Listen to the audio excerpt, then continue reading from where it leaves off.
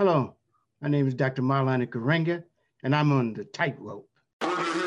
We are witnessing America as a failed social experiment. How do we tell this story in a way that builds the kind of emotional momentum that colorblind ideology built? So many young brothers and sisters of the younger generation find themselves so far removed from the best of their past. What are we going to make out of the nothing we've been given? How do you envision possibility?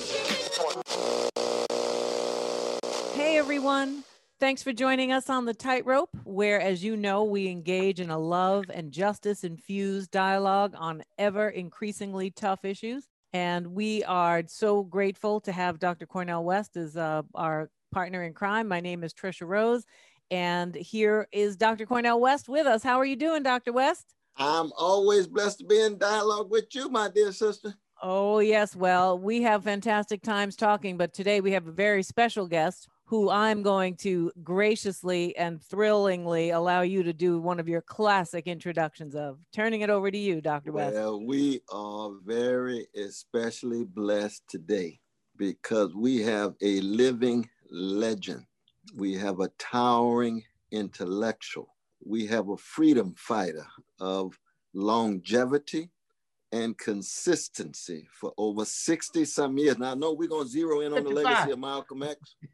I know that we're going to talk about conversations beginning that our dear brother has had with Malcolm X, but we're talking about my dear brother, Maulana Karenga. He's a master teacher, a keeper of a tradition that goes all the way back to Africa, which is where the species emerged, the critiques of Eurocentrism that has been fundamental to his work and his witness. He is the 14th child and the 7th son of a Baptist minister and a tenant farmer of great dignity.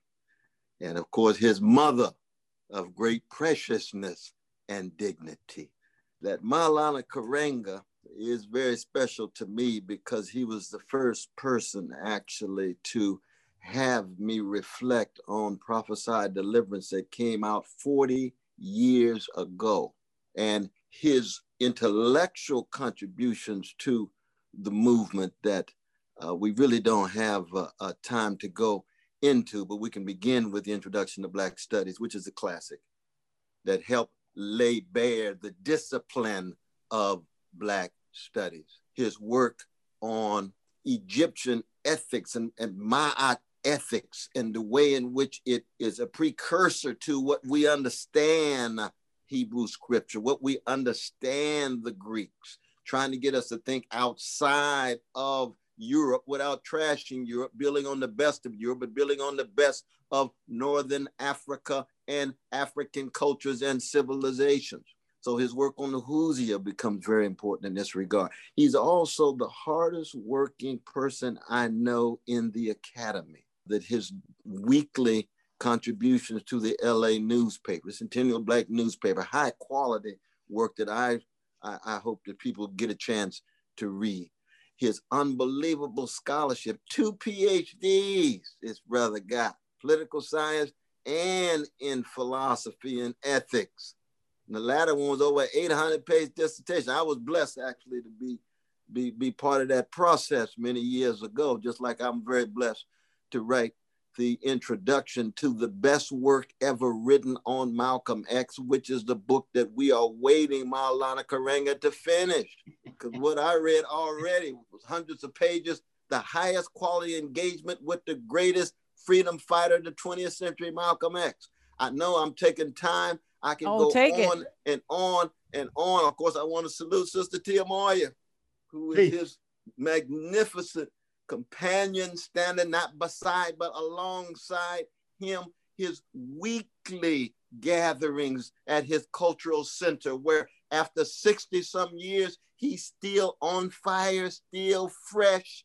And we won't talk about how old he is, but you wouldn't know he's been around for 79 years because he has the schedule of a 29-year-old. Why? Because Maulana Karenga got a love for truth, a love for justice, and a love for Black people, and especially Black working and poor people. So he and I have had chances to go back and forth. We agree, we disagree, we learn from each other, we wrestle, and so forth and so on. That's beautiful. But most importantly, it is that when you are the living legend that he is, when he has the wisdom and analysis and vision that he has, we must listen. And that's why we're going to take our time today. We're going to engage. We're going to wrestle. And most importantly, we're going to keep our focus on something bigger than us, which is the truth and the justice and the freedom for all people, disproportionately focusing on Black people, that has set at the very center of the master teacher and keeper of the tradition, Maulana Karenga, going from Parsonsburg, Maryland, way off in the boonies on the plantation, and made his way at 18 years old to Los Angeles, another kind of plantation, but we won't get into that right now. But in Los Angeles at UCLA, and lo and behold, here he is with us, Brother Maulana Karenga. I could go on and on. Thank you so much for being here with us. We salute you, man. Asante, you're much too kind. Also, I would be remiss if I did not reference my university. I am also professor and chair of the Department of Africana Studies at California State University. I would also be remiss if I did not mention my organizational affiliation, which is the organization US, which is one of the major Black Power organizations, right? And I would just like to say, my work is on the whole of Africa, not on Northern Africa. I don't separate Egypt from Africa. That's one of the things I did in my dissertation, was brought Egypt into conversation with the rest of Africa to reaffirm the African character of Egypt. And also the whole idea about the Eastern Shore. I feel good on that because my mother and father, my parents, as well as my teacher, reminded us this is the place for Harriet Tubman and Frederick Douglass. So there's a legacy to live up to, right? That we had to do something for the race. They were race people conscious. So they say, you got to do something for your family and for your race, you know, something of value, something beyond what we see here. And that's why I can reach out, Cornell, beyond Parsonsburg, which I praise, you know. It's a very important source for me, you know, because it teaches me a different kind of way of life. You'd be surprised at different kind of experiences I've had, from the farm to the cities, right? And as a migrant worker, as a student, as a post office worker, I've done a lot of things. And in that, I've always met people that enriched my life and my conversation, my conception of what it means to be an African and human in the world. And that's the important thing. So I just wanted to make those points, I think. And also I want to give homage to Timoya Karenga, who is an intellectual in her own right.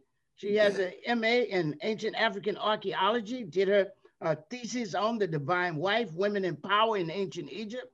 And so she's my co-combatant, my collaborator, my co-worker. So I just wanted to pay homage. And again, praise to my organization, the intellectual source, the intellectual space that they gave me, and the material support they gave me to bring us to celebrate this year our 55th anniversary of the organization. And our motto is, for this year, unbudging Blackness for 55 years.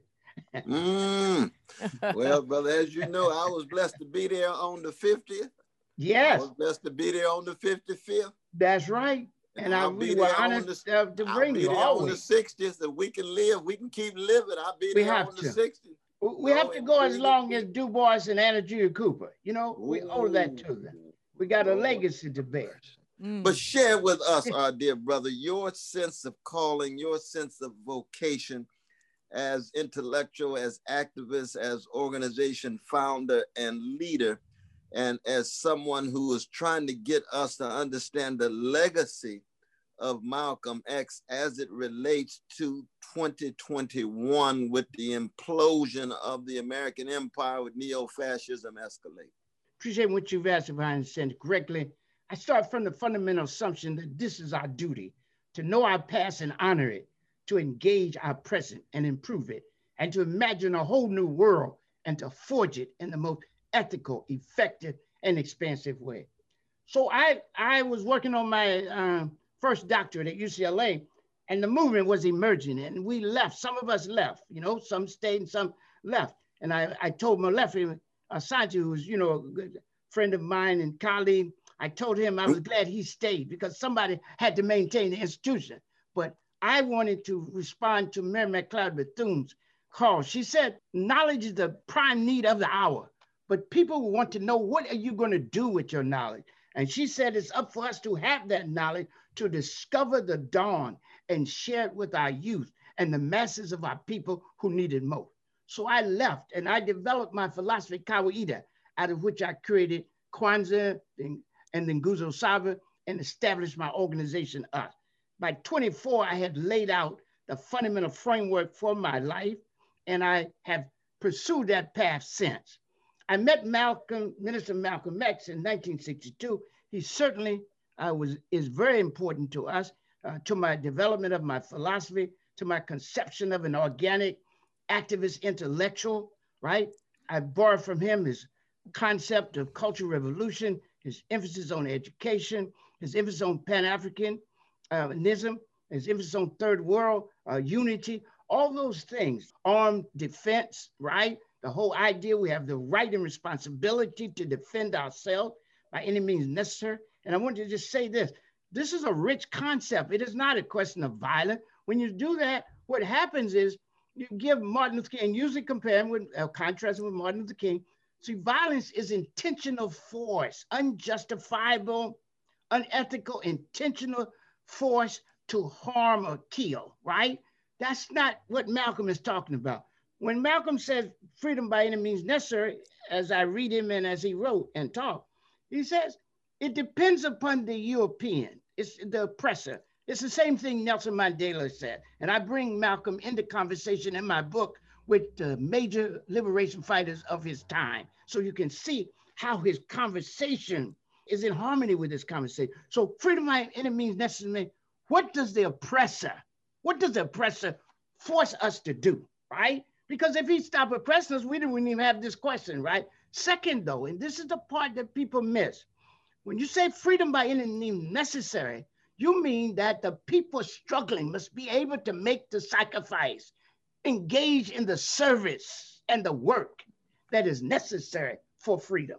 Freedom by any means necessary means there's a responsibility on us too. Because guess what? As we say in Kawaida, the oppressor is responsible for our oppression, but we're responsible for our liberation. And part of our responsibility is to hold ourselves, but also them responsible also and accountable. And so that's how we kind of. So I met Malcolm in 62. We had invited him to UCLA to come and speak. And the people were like overwhelmed by it. First they resisted it, but we finally got it with the Black Student Union. And then he invited me to come and hear him lecture that night at the mosque. And then when I finished that, we got in a conversation. He said, why don't you come and let's have dinner together? And he took me over to the, asked me to come over rather. It's later he would take me home, but he asked me to come there, and we stayed up in the late at night. It was past time when the buses ran, and the buses ran like every 2 hours or every 1 hour, I forgot. So he said, how are you gonna get home? I don't have a car, we got that income. He said, well, let me drive you. And he drove me home himself without guards or anything. And we talked, and we kept in correspondence. And whenever he came in, I would go and talk to him and meet him. And he also asked me when the police shot down Ronald Stokes, 27 men, he asked me to MC one of the programs. And I always remember that, at the Garden of Prayer Baptist Church, because the major churches wouldn't let him in there. Eventually, Dr. Kilgore, of course, was the one preacher. And you remember Dr. Thomas Kilgore. Oh, yes. He's a towering figure, right? Absolutely. Second Baptist Church, right? Second Baptist Church. And in fact, I worked with him in a Black United Front called the Black Agenda. I was his vice chair for that agenda. So I have a lot of respect for him. So we started talking, and then we kept in touch. And I was glad when I started recent research that in the Schomburg, they had a letter that I had written him. So that was an extra impetus to continue my work that I've been working on from time to time over the years. Indeed, indeed, indeed. How does one keep alive the spirit, courage, vision, willingness to serve and sacrifice of a Malcolm X, not by fetishizing or in any way deifying him, but recognizing him for the greatness that he exemplified and embodied in a moment in which there's just so much, you know, the marketizing and commodifying and sanitizing and sterilizing and deodorizing of Malcolm. The first and most important thing, given the trend in the academy, is to not reductively translate Malcolm's life and work as his flaws. One of the things that people feel they need to do is to focus on what they assume is his flaws, which I have a problem with if we keep talking. I'm sure it would come up that I would challenge, for example, his conversation with the Algerian ambassador. I mean, that's, well, you know, so one of the things we have to do is not reductively translate. Don't reduce one's humanity to one's flaws. If you're going to do it, do their greatness and their flaws. But we don't like King or Anna Julia Cooper or Fannie Lou Hamer or Ella Baker or Frederick Douglass or Malcolm X or Messenger Muhammad or Martin Luther King. We don't like them because they did something wrong. We don't learn from that in the same way we learn from the other. The best we learn from that is not to do it, but what he did, that's our library of lessons, right? And we have to study that library. We have to read it critically. And that's important. And so don't pretend that humanity is reduced to its flaws. Let's give the whole picture of Malcolm. And if you're going to talk about him in his biography, talk about his achievement as well as the flaw. But the dominant society creates janitorial history, bottom feeding history, looking for flaws, looking for stench and stain, and bringing it up as if it's some great revelation, as if that's why we're studying these people. Give that to the oppressor. That's what he does.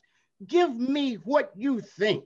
Do some conceptual generation. Give us new ways to understand our humanity, to understand our Africanness in the world. How do we understand and assert ourselves in the world in these critical times? And that's what I'm doing with Malcolm's book, and why I think it's so different, and you're right, because first of all, I'm talking about Malcolm in his own words, and I'm not imposing a deconstructionist framework or interpretive practice to it. I'm talking about Malcolm in the context of his time, using his own word, bringing him in conversation with other activist intellectuals in the Black community and in the world African community. That's what I'm doing. And so I think it's very important for us first to give us the whole picture of him and to focus on why we're writing about him, not by his flaws, but because of his ongoing, massive, expansive, ever rich understanding of life, his service, his sacrifice, his dedication, his discipline.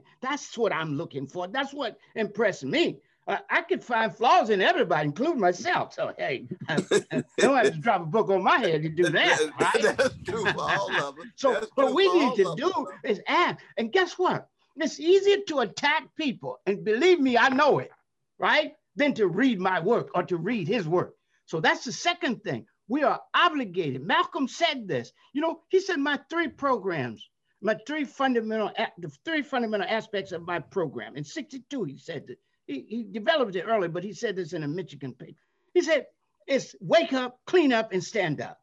Now, people say, oh, I'm woke and all, but they say stay woke. But if you're not already woke, you can't stay woke. So what is the criteria? Did anybody ever lay that out?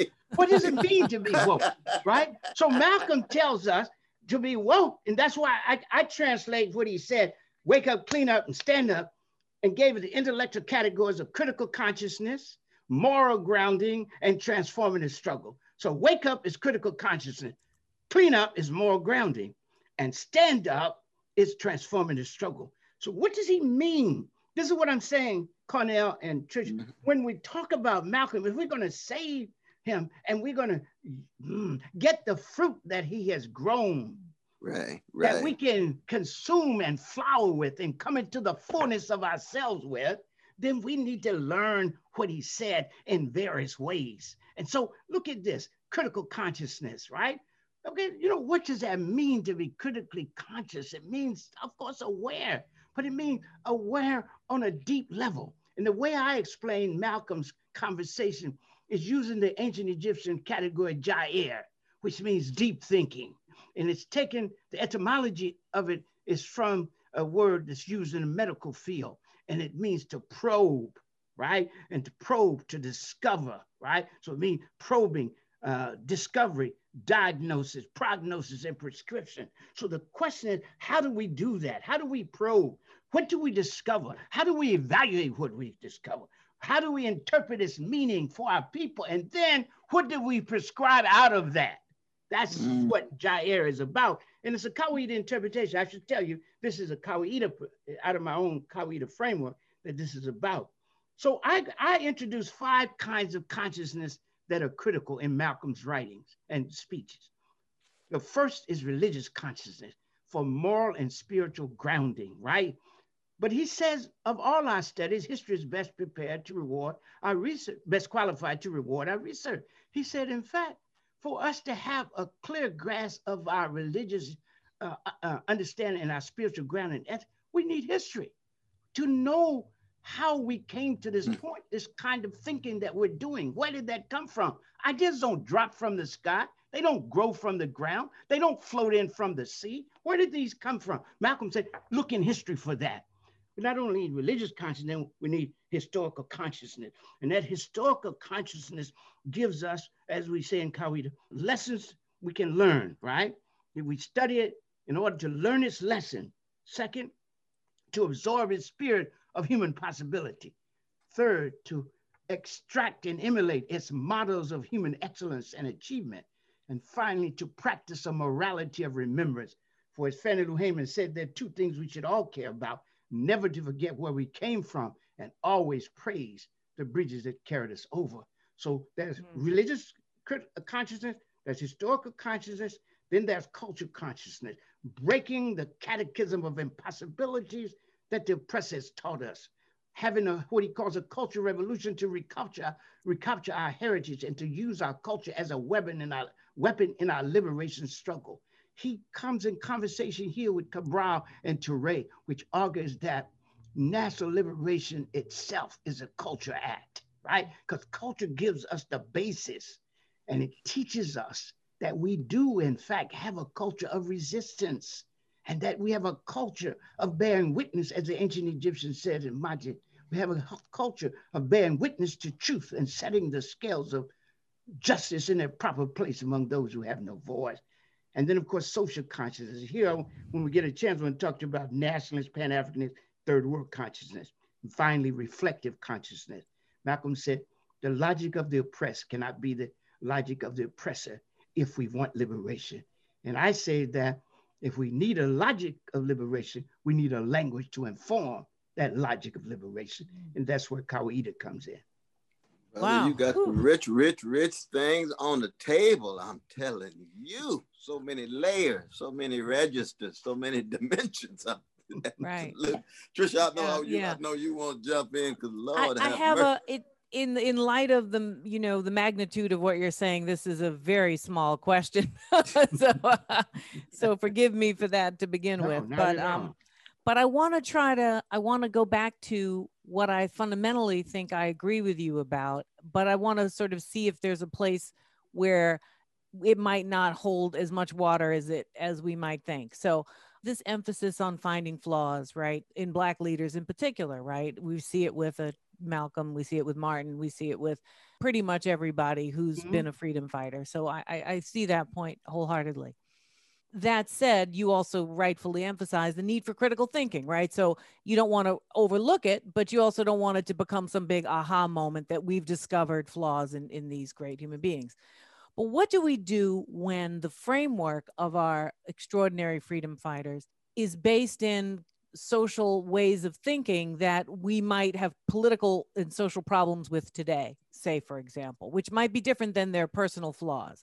But what do we do with, say, patriarchal frameworks or homophobic frameworks that might have been the norm, not to value, not to negatively judge them, but to say, what do we do going forward? How do we carry what's productive, but at the same time offer, you know, an extended critique of what might be some of the bases of what they're up to? Because it seems to me that's one of the tensions that is implicit in I think, your important insight. Does that make sense? Oh, it's an excellent one. And it's a necessary question, always. We've got to always be able to interrogate or to question ourselves. It's called, in Machian philosophy, or Kawaida Machian philosophy, it's called Nezhnez Kin, which means courageous questioning. And that courageous questioning means always be willing to ask, is what the stand we're taking, is it still viable? So when I created Kawaida, I translated as being based on two things, tradition and reason. So first I get the tradition, and then I ask myself, in my day and my time, in my new morally sensitive and critical way, is this true now? Does this hold true? Is this right? This is how we change from the patriarchal character of our own organization, us, right? In which we believe that men should dominate, right? But we change it. Now, a lot of times people don't want to give me credit for changing, but like, actually I changed before a lot of other people changed, but the women in the organization compelled us to live up to our own doctrine. So that gave me a model. So our model, the third principle, they used the third principle. They wrote an article criticizing our practices, and they said, the Ujima says, you know, to make our brothers and sisters problem, our problem is solve them together, that we are to build and maintain our community together. We can't do that if only half people are involved, or if people think they're more than others, etc. So they did the critique. So we found it in our own tradition, the basis for changing. If it's imposed from outside, it doesn't work. It's like the conversation about a female clitoridectomy, right? It's the continental Africans say, yes, we should criticize, but the women there and the people must be able to become self-conscious agents of their own life and liberation. And they must say no, and they must break it. Whenever you try to impose something, it doesn't work. So now I just wanted to say it's a full question. So what I'm going to say again is this: we've got to struggle consciously against ourselves, against that in us, which is in contradiction to our best values and our most ethically sensitive and depthful thought. That's our commitment, tradition and reason. Everything we used to do is not right. Everything our heroes and heroines used to do, used to think is not right. That's what we come in with. But we ask, what is in this philosophy that actually can be used to argue against the wrongness of some other position? And then also we say, listen to how I define my philosophy. Kawaida is an ongoing synthesis of the best of African thought and practice in constant exchange with the world, in constant exchange. So we want to have the best of what it means to be both African and human. So we can learn from the world. We can absorb from the world, but we're not absorbed by the world. But we can ask, how do we bring these things into harmony to represent the best of our thinking? So if you mean that about this sometimes people call it self-interrogation, but I don't want to use it because it's too hard, but self-questioning, if we can remember that we are morally obligated to constantly question the value, the strength, the meaning, and especially the effect it has on people. So we always have to ask about harm and benefit. How does it help the people? Or as Malcolm said, how does it benefit the people? Because that's what he said about religion. Religion is not real if it doesn't benefit the people, right? If any religion, I'm a freedom fighter. Any religion that won't let me fight for freedom of my people, I say to hell with that religion. He said, but I'm for a religion of freedom. So I'm for a practice of freedom. And if I'm seriously for a practice of freedom, then I cannot inhibit anybody else, right? I must, in fact, reaffirm the dignity and divinity of each human being. This is our gift from ancient Egypt, from Ma'at.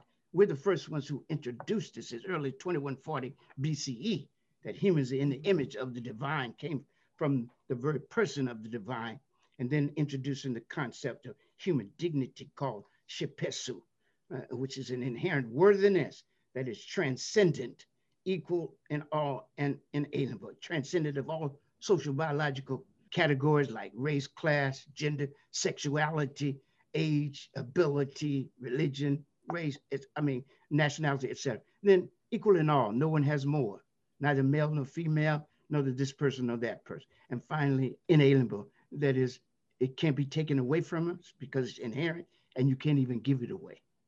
So yes, to answer your question, yes. There are two answers to that question. The first one and the second one's yes.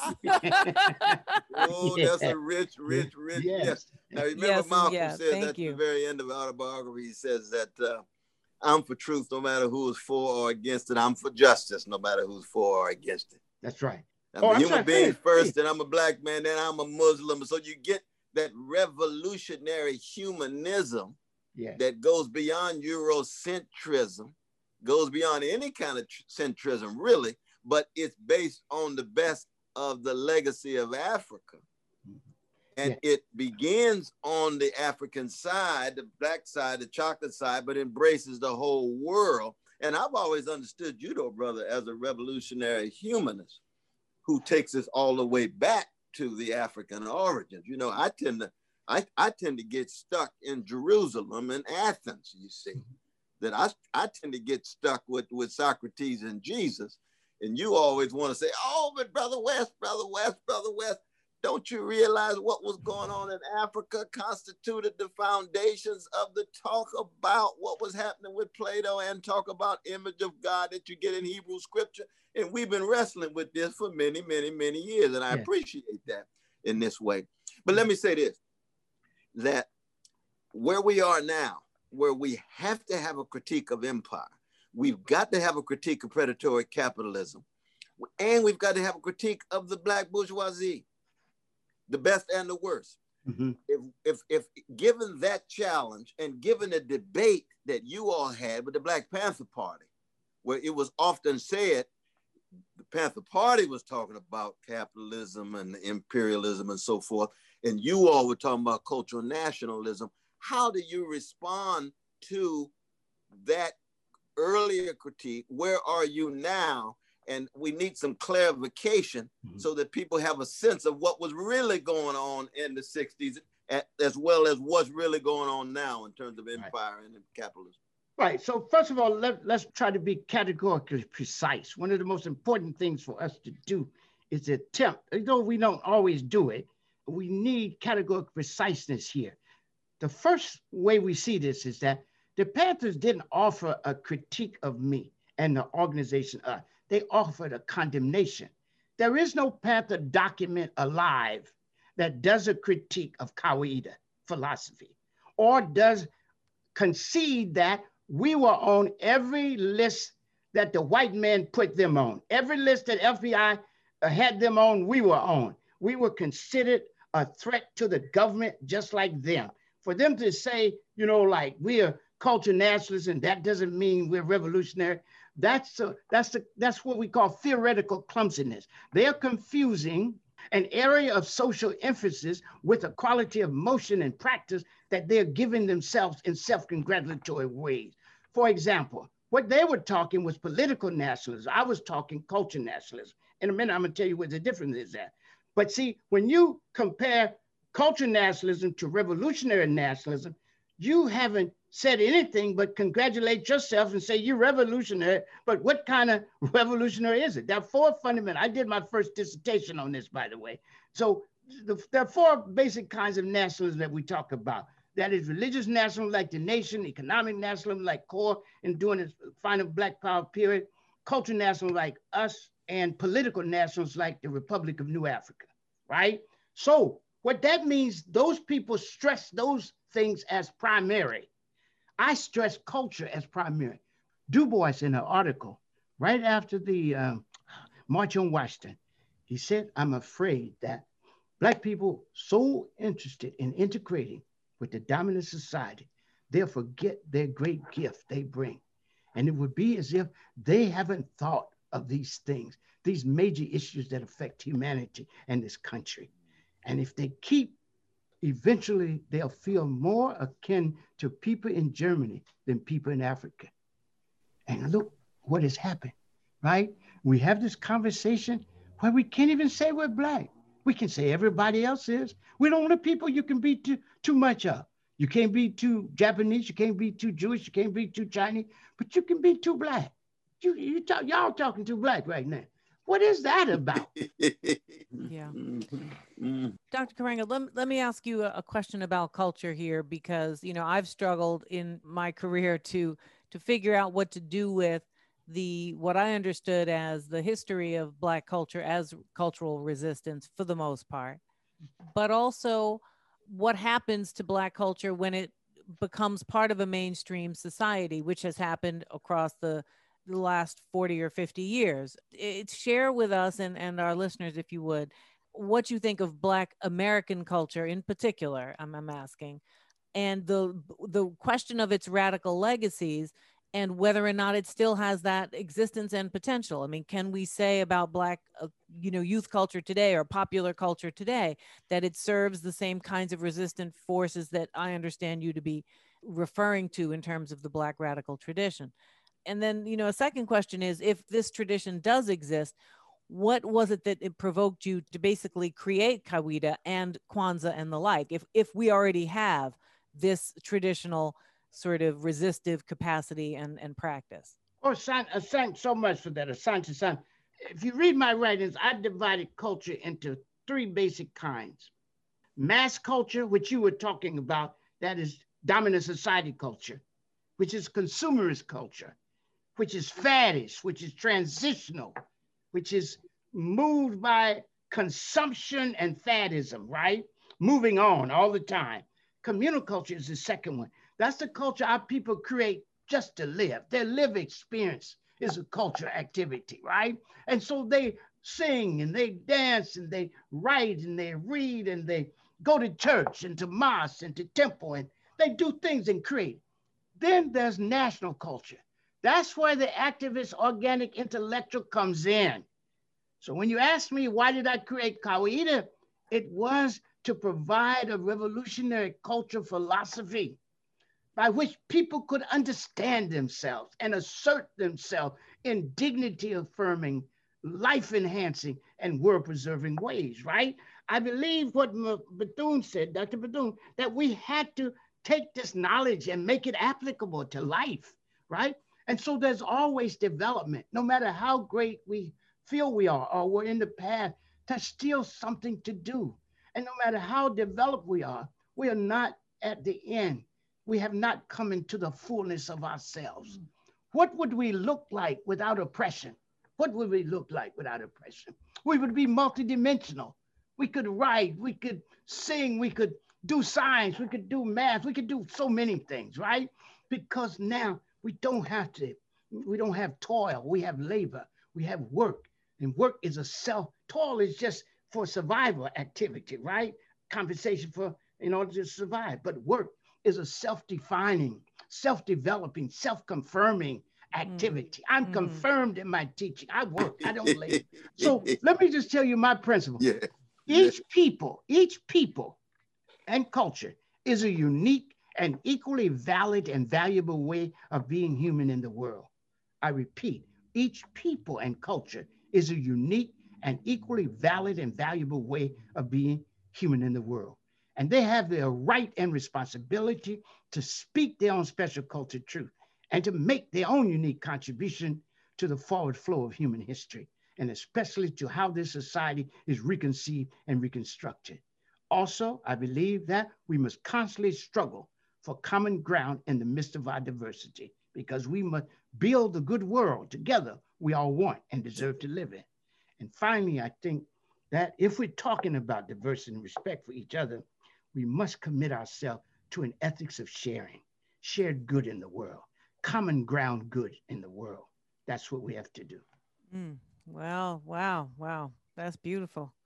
Beautiful. It's the universalism, the internationalism, but it is fundamentally immersed and grounded in the best of African civilizations, the best of Black culture, and the best of what we have created in the face of the multiple catastrophes that have bombarded us.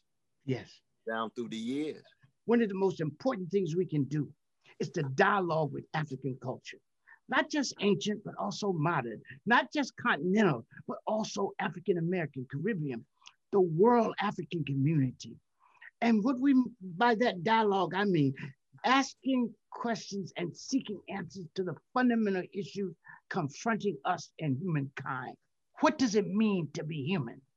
How do we come into the fullness of ourselves? How do we define community? How do we define goodness? What is our right relationship with the environment, right? How should we view the stranger, right? How should we treat immigrants, refugees, people seeking asylum? What does Africa have to say about that? We know what Israel has to say. We know what Arabia has to say. We know what Greece has to say. We know what India has to say. We know what China has to say. But what does Africa have to say? That's my life's work. That's my life's work. What do you make though of the fact that the nations you describe, right, are functioning as nation states, right? Whereas Black America in particular is not functioning as a nation state. And in fact, it shares, I mean, I would say, and maybe the two of you would, disagree with me wholeheartedly, but that, African Americans are very American. And we're other things too, but we're also very American. Oh, that's true. Right? That's true. That's true. In many, many ways. Therefore, we are actually part of this project, even as we're also despised by it and destroyed by it, and so on and so forth. Yeah. So there's a complexity there, because when you say we hear what all of these countries feel about X, which in the case you were giving was immigration or whatever it is, right. You're presupposing something about Black America that I'm not sure Black America presupposes about itself. Well, let's be honest. Even when people claim they're speaking for the people, they should know that there's a variety of voices, right? Right. And what we're doing is trying to create a discourse that will reach the maximum amount of people so that something of value can be served. Martin Luther King, I was going to say this earlier, but now I'm going to say it again. Martin Luther King is pointing to what I'm talking about when he said this. The first night at the Montgomery Improvement Association meeting, 55, he says, so let us struggle that years from now, historians will have to say, there lived a great people, a Black people, who through their struggle injected a new meaning and morality in the veins of civilization. This is our task and overwhelming responsibility. I believe that. I think that's real. So that we're in America and the continental African is in Ghana or Zimbabwe, or the Caribbean is in Jamaica or Haiti, doesn't matter. It's still the question, what is the best of our thought? It represents us. It's not enough to claim America, right? Jews are Americans. Do they ever talk about, well, we're American and, even though Israel is there and then we really are in America, they don't do that. They ask, what is Jewish culture has to say about this? The Chinese, the Japanese, all of them do that, the Armenians. We're the only ones made to question the relevance of our origins. And that's why Malcolm said, I'm sorry. But some of those categories are different. I mean, the Jewish people are also a set of, a religious practice. They're not just a people in the way you're describing Blackness across time and space. Oh, but they're ethnicity. They're an ethnicity. Jews are an ethnicity. Because some Jews are never going to go to Israel. They think Israel's a colonial state and they don't speak Hebrew, right? But they're still called Jews. So, and we as Black people, mainly Christian, I mean, I gave you Martin Luther King. I didn't even get into Islam. I didn't get into my tradition, right? True. I'm just talking from the Christian perspective right now. If you go back off that, we got a problem, So I just, see, what they do is make us strip pieces from our identity till we don't exist anymore. And we don't belong to anything because we don't belong to ourselves. We have to first reaffirm our own dignity. We who gave the world the concept of dignity and divinity, we ought to at least admit that for ourselves and say we have the right to exist.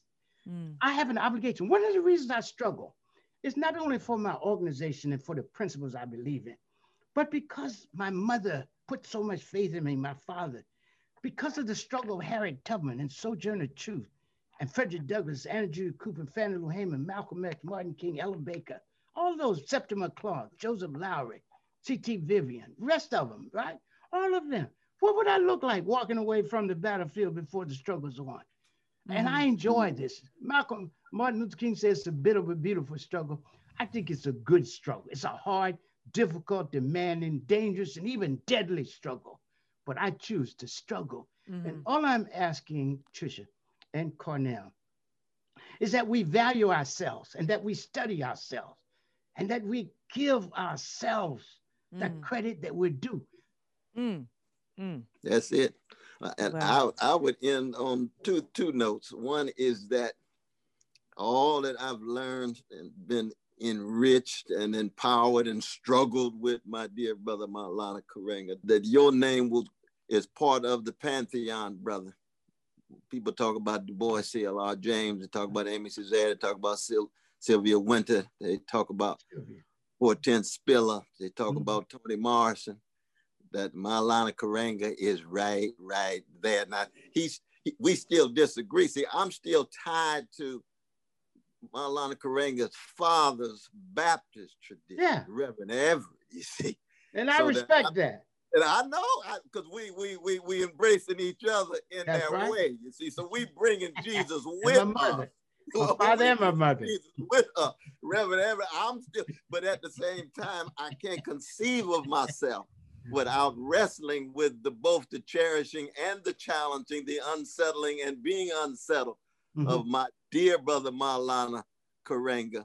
And I hope that people wrestle with this legacy of Malcolm X in such a way at this particular moment that we can sustain the same kind of service, hope, vision, intellectual excellence, and most importantly, a love for the least of these. And by least of these, I don't mean spiritually least, I don't mean morally least, I don't mean culturally least, I mean those catching hell in Malcolm's language, because they have a dignity, they have a preciousness that ought to be the starting point of how we look at the world. Real. Yes, indeed. Yes, indeed.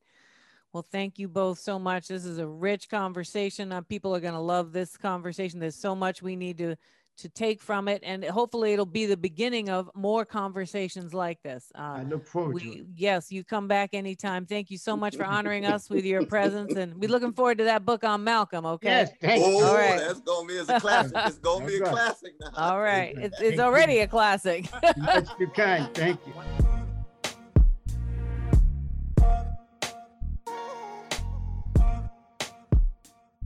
Wow, that was something. That was legendary, Cornell. No, that gave me a lot to think about. That was one for the annals of history in terms of the world being exposed in so many ways. He's already been exposed in so many ways as well, but just for us and for our audience to be able to have access to Maulana Karenga, it's a beautiful thing. It's a beautiful thing. You know, sometimes you don't realize just how much you begin to accept certain terms of the framework you're in, right? So that's why I was pushing him, so I could see, okay, well, you know, what are the presumptions of where we are? And there is a certain sense where Black people are constantly being denied the capacity to be Black, even as they're always constructed as so Black, right? It's a complete contradictory state of existence. That's anyway, so very true. I'm looking forward to listening and watching that episode myself. Yeah, well, we'll listen to that over and over and over again. Yes, but indeed. It's always a blessing just to it is. be It with is. you, Yep. Sister Tricia. I'm telling you. Cornell, my pleasure always, entirely. So I'm going to say goodbye to y'all out there. Cornell and I wish you well. We were thrilled you joined us on the Tightrope. As usual, please follow us, complain, talk to us, make suggestions. And hopefully you'll come to the Patreon world at www.patreon.com/the Tightrope Pod. So we look forward to seeing you next time. Don't miss us. Take care.